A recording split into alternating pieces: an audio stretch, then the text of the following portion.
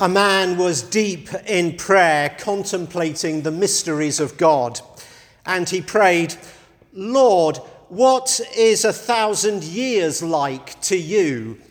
And God replied, "Son, 1,000 of your years is like a minute to me." Mind blown, he followed up with, "Lord, what is $1 billion like to you?"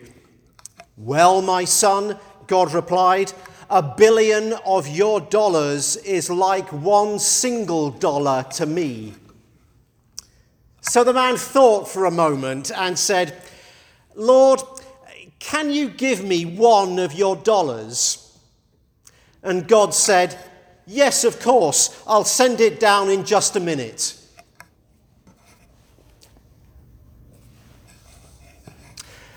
It's week 2 of Advent in a year where time has taken on a whole new meaning. In 2020, time has seemed to stand still. Sometimes, at other times, it seems to have hurried by at world record speed. Occasionally, we've had plenty of time to be with family, to pursue a hobby, to exercise, to watch all 86 episodes of The Sopranos. Actually, for Galind and me, it was all 92 episodes of Mad Men. Often, though, especially if you are a parent who has tried to juggle work, childcare, and personal needs, time has seemed even scarcer than ever. So in this season of waiting, at the end of a year in which time has been so fluid, today's epistle lesson gives us a vital peep into God's time and ours. Do not ignore this one fact, beloved, that with the Lord, one day is like 1,000 years, and 1,000 years are like one day. The Lord is not slow about his promise, as some think of slowness, but is patient with you, not wanting any to perish, but all to come to repentance. Therefore, beloved, while you are waiting for these things, strive to be found by him at peace, without spot or blemish, and regard the patience of the Lord as salvation. Like people entering the 10th month of a pandemic, the first readers of 2 Peter were losing patience. Paul, their teacher and mentor years earlier, had told them that Christ was coming back. God had a magnificent plan to wrap up this order of sin, suffering, and death and bring in his eternal rule of justice and peace. But a couple of generations have come and gone since those dizzy days of Paul and his giddy expectation. It's maybe been 60 years since Jesus has left. God's church is suffering. They are persecuted. Life is harsh. Where is God? What about the promise of Christ's return? What's keeping him? What's gone wrong? And Peter says, nothing. Nothing has gone wrong. It's just a matter of perspective. God's view of time is very different from ours. To us, it seems like God has forgotten. We've been waiting an eternity. But no, Peter says, God is waiting for a good reason. To give people more time to look at their lives, consider Christ, and come to faith. God's patience versus our impatience. How lousy is our generation at waiting? We've spent most of the year waiting for the restrictions on our freedom to be lifted. We need to travel. We need to shop. We need to go to the theatre. We need to breathe freely without masks. At least, that's what we believe. And the wait has been just too much for many. Right now, we are waiting for the vaccine, for the stress to lift, for work to return to normal, to get back to comfortable routines, for the forces pulling on the rubber band to stop before it breaks. If waiting is a skill, and I think it is, then we lost it somewhere between having access to streaming movies on the same day they are released in the theatre and Amazon same-day delivery, where you can get your hands on your purchases quicker than if you got into your car, drove to the store on Route 22 and made it back home again. Like a muscle that atrophies when we don't use it, so is the skill of waiting. We are no longer used to it, and when we need to use it, it hurts. Over these 9 months, God has shown us many things, and here's an important one. Waiting is a gift.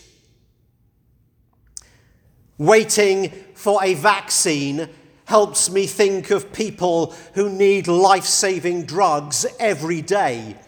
The type 1 diabetic, the dialysis user, the cancer patient.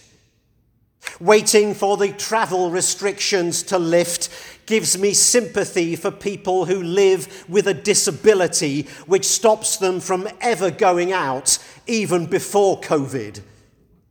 Waiting for entertainment venues to reopen forces me to empathise with under-resourced people who, even before COVID, couldn't afford to eat out or attend a concert.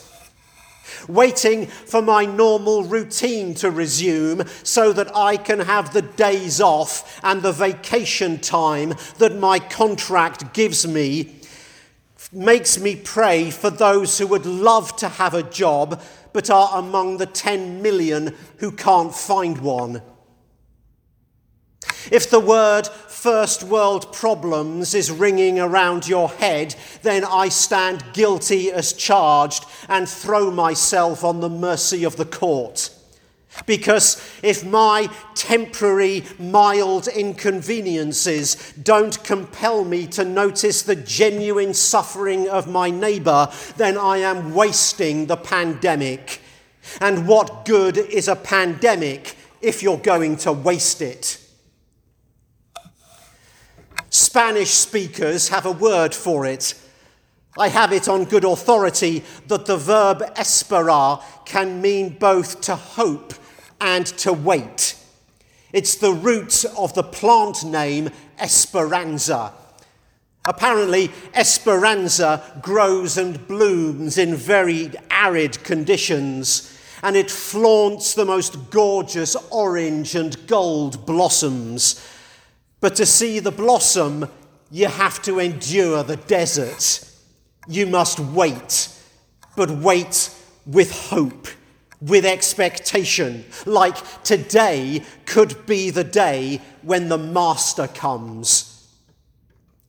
What are we waiting for? What will God deliver when Christ returns to complete his kingdom?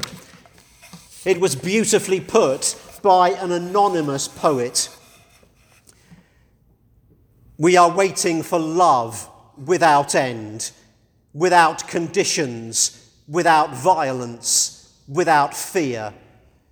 We are waiting for justice without end, without vengeance, without hatred, without lies.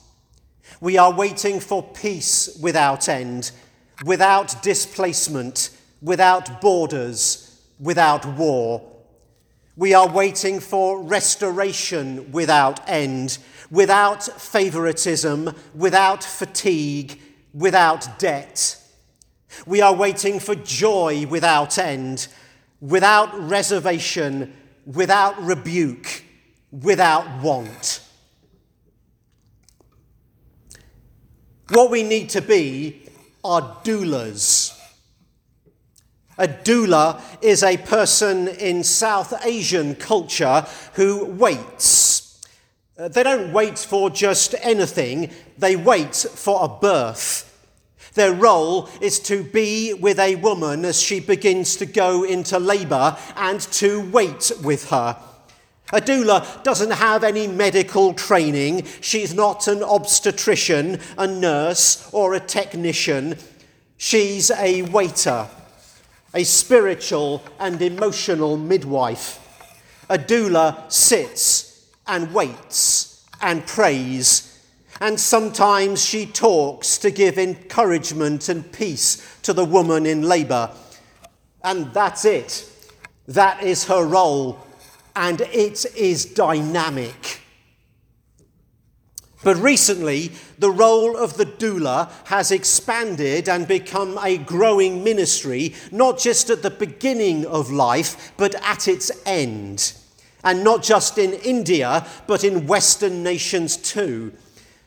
Aloha Arthur is a doula, but she is a death doula. One day on a bus, she sat next to a young woman who was dying of cancer. Arthur says that she engaged the woman in conversation about her inevitable death, and it sparked a fire that she says could not be contained. I thought, wow, we are all going to do this at some point. Why aren't we all talking about it right now? Who are the people to support people through this? And on that bus, I got super clear this was going to be my work. Aloha Arthur eventually found her way to becoming an end-of-life doula, a death midwife, a professional who provides non-medical caregiving services to people who are dying and to their families. Around the US and Europe, they are increasingly becoming part of the hospice care team as they sit and wait. This reminds me of Sheila. Sheila was a young woman in Peterborough, the place of my first ordained job in the mid-1990s. I was young, naive, inexperienced, and when it came to ministering to Sheila, I was totally out of my depth. Sheila was in her late 30s and was dying of cancer. She asked to see me. I visited the hospital to find Sheila sitting up in bed, very alert and apparently in good health. It was clear, even to me, that her death was not going to be that day or even that week. I sat down, nervous, unsure of what to say, more aware of my own needs in that moment than of Sheila's. And Sheila just sat there too. She looked at me. She said nothing, not even hello.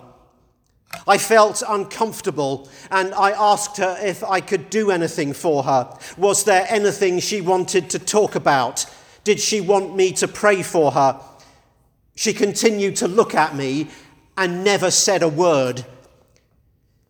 I don't know how long we sat there in silence, eyes locked, but it was probably longer, not as long as it felt to me in my discomfort. At the time, I considered that experience to be a failure. Here was a young woman who was tragically dying, and here was me, straight out of seminary, with a head full of theology, but totally unable to do anything of any comfort. Now I know that what she needed from me was not a priest who was going to utter words of encouragement. There was a time for that on another day, or to anoint her with oil, hear any confessions, give her communion or the last rites. Those things could happen later. That day was a day for doulas. That's all. Silent, watchful, patient, waiting. I think I failed that test. I was surely communicating anxiety rather than peace. But it helped me get ready for the next Sheila who would ask me to be a doula. Waiting for a baby to be born and waiting for a person to die are very similar in terms of the skill set required, says Patty Brennan, an end-of-life midwife with the Lifespan Doula Association in Ann Arbor, Michigan. Both circumstances require the ability to be fearless, patient, and calm. And that is our task, to be death doulas for this passing age, this order of things, to wait, to sit, to watch, to be patient as the end of this dimension of earthly time approaches day by day. Let us, this Advent, take up the invitation from God to accompany this sad, suffering world as it approaches its demise. May God give us the gift of patience with expectation, because what is coming is perfect. Amen.